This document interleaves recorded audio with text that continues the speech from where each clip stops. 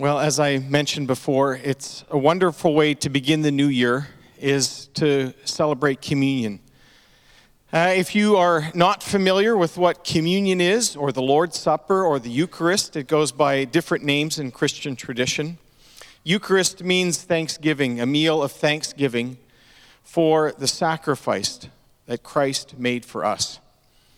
Whether we realized it or not, we all need to be rescued. And in a world of injustice and sin and evil, the problem sometimes we think is just out there. It's the other guys, and if we could deal with that, the world would be a great place. And the problem is that the problem is also in here, in us. And the seeds of sin that maybe grow into these giant trees of evil and empires, those same seeds are what is also at work in us. And that's where Jesus, when he came, he said, even when he talked about in the Sermon on the Mount, even lust, he said, is really of the same root as adultery. And anger and hatred is even of the same root as murder. And so he came to rescue us, to change our hearts, to orient us back from my way to God's way. And sin is a word that has often gone out of date, and yet that middle letter, I, that's the nature of sin, to try to create the world so that it revolves around me, myself, and I. And Jesus came to say our fundamental orientation needs to be changed. All of our orientations are skewed. We need to have God at the center of life. And that is how his kingdom was meant to be. And Jesus came to rescue us in that way. Well, we want to invite all of those who have put Jesus at the center of their life and said, yes, you take over the throne of my life. I know I keep trying to take back control, but I want you to keep taking control of my life. And so one of the things that we do is to regularly celebrate communion, to remember. And in Hebrew thought, to remember is to relive that commitment. We think about an anniversary. Some people celebrated their anniversary in recent weeks. And that is remembering that original commitment and recommitting oneself to that. In 1 Corinthians chapter 11, Paul had these words. And he said, "For I received from the Lord what I also passed on to you. The Lord Jesus, on the night he was betrayed, he took bread. And when he had given thanks, he broke it and said, 'This is my body, which is for you. Do this in remembrance of me.'" Let us pray, and then we will partake together. Oh, dear Lord Jesus, we thank you that even in the face of betrayal by those closest to you, you did not shrink back. But you even said, "I have eagerly desired to have this meal with you, to embody my love for you in giving. You gave yourself self-sacrificially for us." Thank you for your body that was sacrificed for us. Amen. Let us do this in remembrance of Jesus.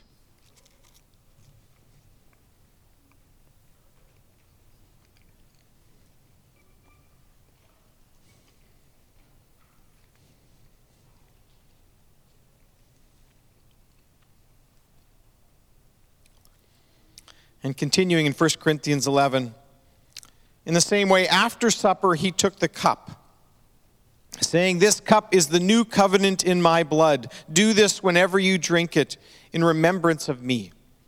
For whenever you eat this bread and drink this cup, you proclaim the Lord's death until he comes again." We've just celebrated in this Christmas season the first coming of Christ, who came to implement his life and the renewal of all things. And he is coming again. And so we not only look back, we look ahead to the second coming of Christ. Let us do this in remembrance of Jesus.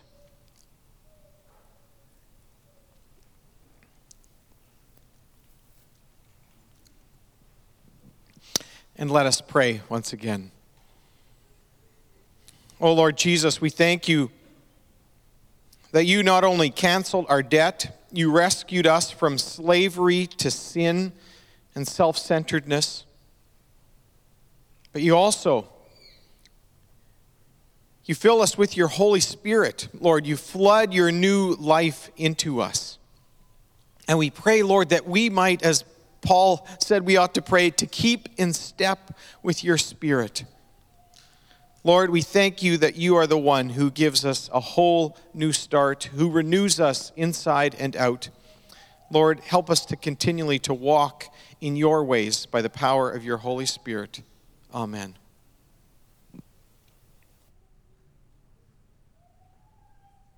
Joseph. Yeah.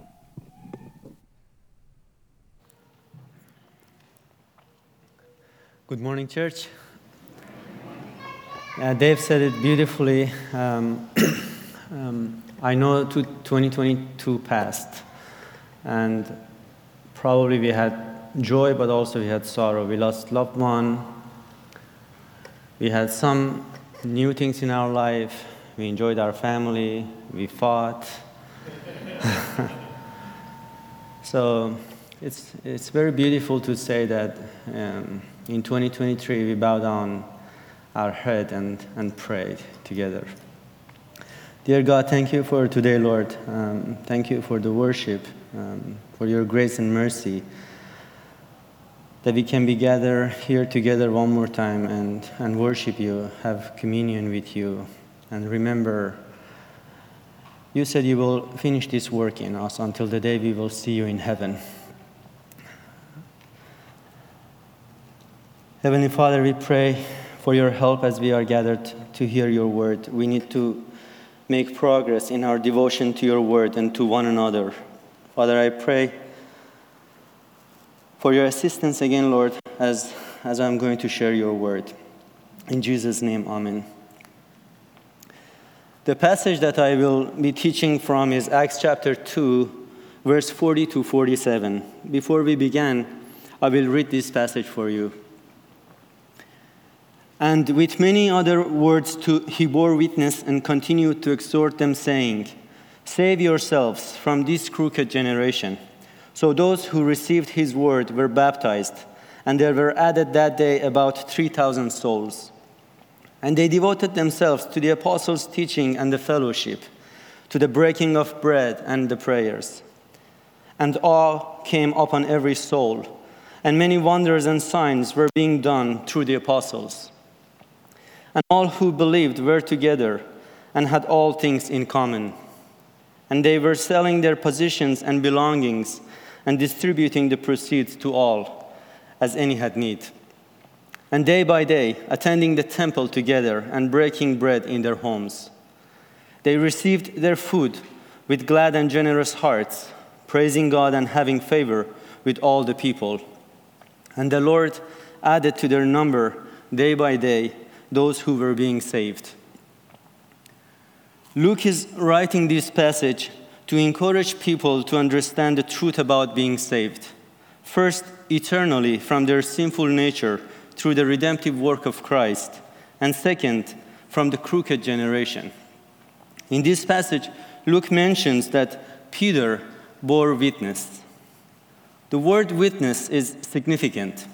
In Acts chapter 1, verse 22, Luke uses this term specifically to refer to those who experienced Jesus and saw him in a resurrection appearance.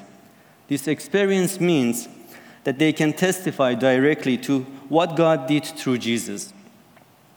Peter and the other disciples witnessed all Jesus said and did, and then they lived out his teaching according to their faith.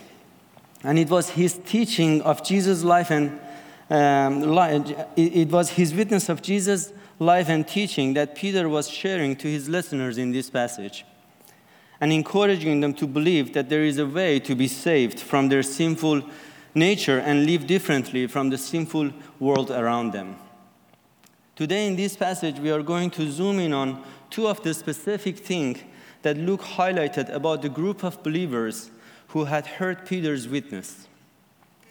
Verse 42 says that they devoted themselves to the apostles' teaching and the fellowship, to the breaking of bread and the prayers. Then we will look at one of the beautiful outcomes that this type of devotion can bring. We are going to be looking at the first two things in that list, the apostles' teaching and the fellowship, which embrace the second two and more, the breaking of bread and prayer. But first, let's look more closely at the word devoted in this passage. Luke is using the word be devoted to. Why devote? The Greek word for be devoted to, which is used in verse 42 of this passage as well as in verse 46, where it is translated as an attending, can be used to express incredible dedication by persistence in something, diligent application of it, and perseverance. This word reminds me of a story of one woman's dedication, the story of Jim and Audrey. Jim and Audrey lay on the bloody highway, bodies broken and bleeding, their car beyond repair. The ambulance was on its way. Meanwhile, Jim tried to crawl to his wife to comfort her screams of agony, though he himself was in unimaginable pain. It was a lonely stretch of highway, pitch black and very cold. Audrey's purse containing all their cash was thrown from the car during the accident and landed next to her on the ground. Audrey suddenly heard a woman's voice approaching her. Audrey cried out, "Please help us." The woman gazed at Audrey, grabbed the purse laying on the bloody ground, and ran to her car and drove off. Jim and Audrey were hospitalized side by side in hospital beds for weeks. Audrey's back was badly broken. She would survive but would never walk again. The day they came home by ambulance, both were on stretchers. Their daughter heard that the doctor telling Audrey, "You will never walk again, and I am sorry." Her mother looked directly at the doctor and announced, "Oh yes, I will. You just watch me." For the next 11 months, their daughter learned the meaning of perseverance, watching in amazement as her mother took one step and then another despite the pain. After months of persistence, she finally walked. She lived with pain for the rest of her life, but she kept her promise and achieved the impossible. You know, two things stood out to me when I first read this story. We are living in a world where cruelty has no limits. Can you imagine? You had an accident and are laying on the bloody ground, expecting help. But also, and instead another person not only passes by you, but also adds to your hurt. But the second thing that stood out to me was, Audrey, despite her circumstances, devoted herself through persistence and perseverance to learn to walk again. I do not know if Audrey and her family are believers, but her story gives us a beautiful illustration of the type of devotion and persistence that Luke is speaking of in this passage. Luke knows that following the apostles' teaching requires devotion. What is the apostles' teaching? The apostles' teaching is Jesus' teaching. It is everything they learned from their eyewitness account of living with him, ministering with him, and being discipled by Jesus. Now it is recorded for us on the pages of this book, basically the Bible. It is amazing that when we look at the list of best-selling books, the Bible is best-selling book of all time, with an estimated 5 billion copies sold and distributed, according to Wikipedia. Yet, with so many Bibles available, at least here in Canada and other free countries, why is it hard to devote ourselves to the teaching of the Bible? Some people may say, "Oh, the Bible is about spiritual things. It is not going to put food on my table or money in my bank account. It won't solve my health issue or fix my relationship with my parents, spouse, children, friend, church members, or coworker. History shows that we people are looking for physical things to satisfy what we view as our physical life. That's why Paul mentions in Ephesians chapter 2, verse 3, that people lived in the lust of their flesh, indulging the desires of their flesh and of the mind. And 2 Timothy chapter 3, verse 1 to 4 says that people are so distracted with themselves that they will be lovers of self, lovers of money, proud, disobedient to parents, ungrateful, and unholy. Other people think that devoting themselves to the apostles' teaching, the Bible, is optional. And because of that, they do not really read it. Some people read the Bible whenever a pastor or a leader tells them to read. So they do not read it continuously. Others read it, but it becomes boring or reminds them of their personal failure. So they stop. Sometimes our going to Jesus is to get our immediate needs met. We want Jesus to fix our circumstances, to heal our bodies, to give us what we desire. We don't really come to Him because we want Him more than anything else in the world.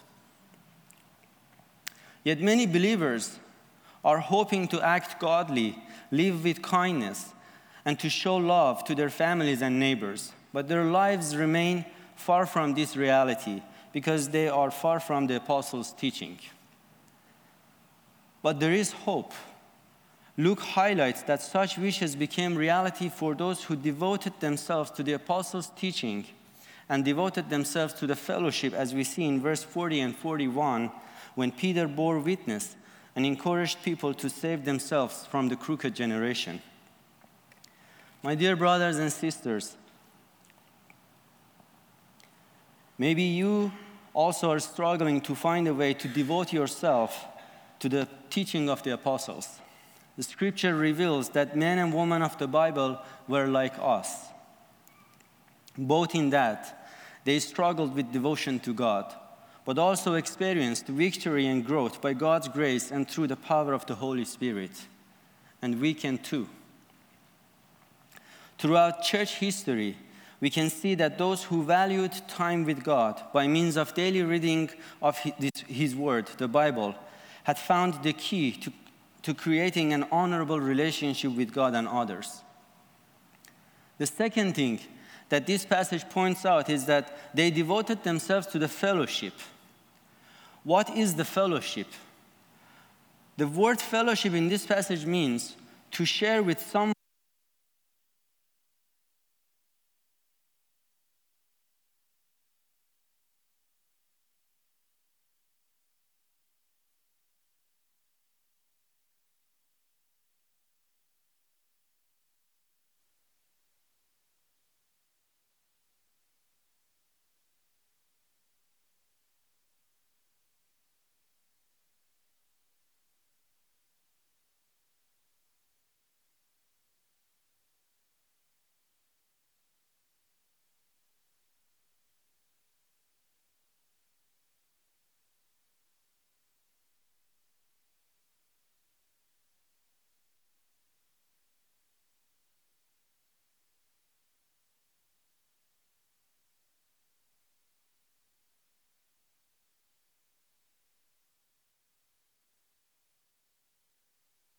that this passage points out is that they devoted themselves to the fellowship. What is the fellowship? The word fellowship in this passage means to share with someone in something above and beyond the relationship itself, or to give someone a share in something. This idea of sharing is visible throughout the passage. In Luke's description of the actions of the church members, that they were together and had all things in common, and day by day attending the temple together and breaking bread in their homes. It's not only positions and finances we are called to share in our fellowship in Christ. In Philippians chapter 1, verse 5, Paul uses the same word for expressing his gratitude for the believer's partnership or fellowship in the work of the gospel. I believe at Eagle Ridge Bible Fellowship, we practice such partnership and fellowship. For instance, our volunteer youth leaders like Shannon, Mikol, Kevin, Travis, and Austin use their gift of servanthood and leadership in order to share God's love and His word with our youth for years. And even after Pastor Dave left, they continued serving our youth. And our prayer is that God raises leaders to continue blessing our youth in the coming years. In his letter to the Philippians, Paul also writes of fellowship in the Holy Spirit and fellowship in Christ's sufferings. That we may be made like Christ in his death to this world and in his resurrection from death. And in his letters to the Galatians and Romans, he says that we are called to share one another's burdens, sorrows, and joys. American pastor John Piper says, fellowship can be a sharing in the benefits of the death of Jesus.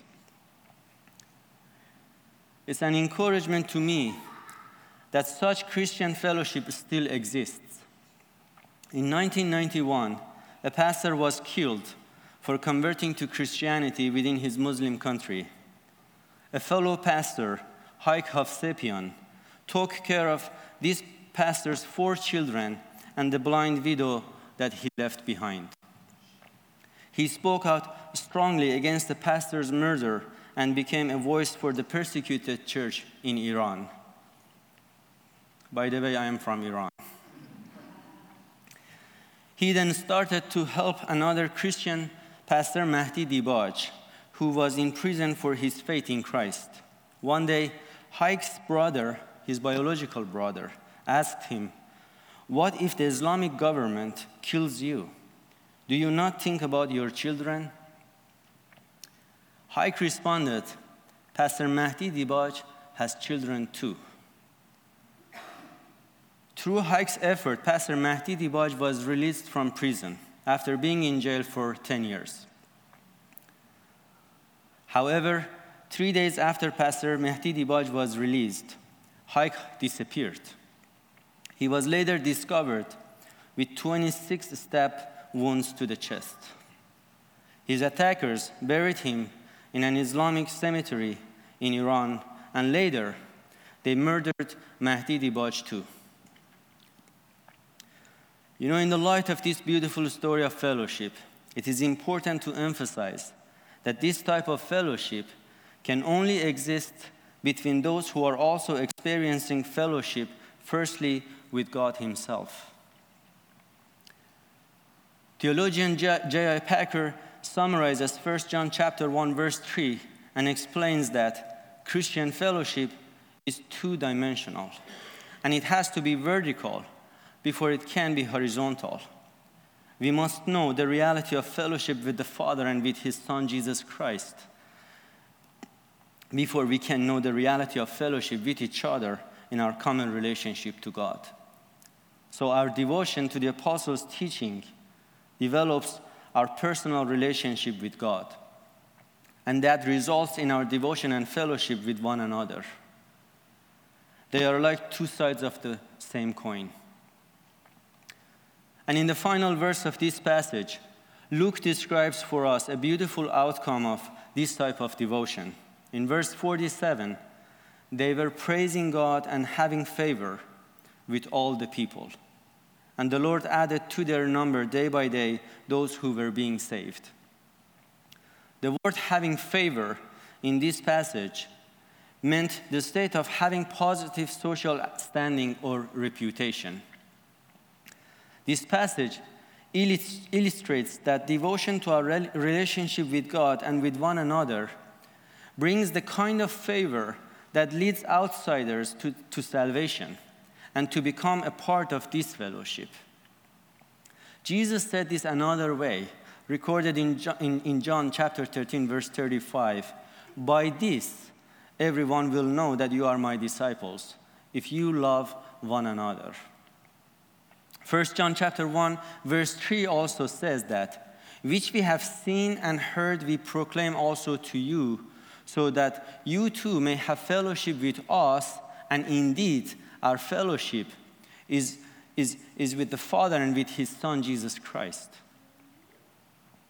So their fellowship was first vertical to God and horizontal to one another, but its result was also bringing others into fellowship.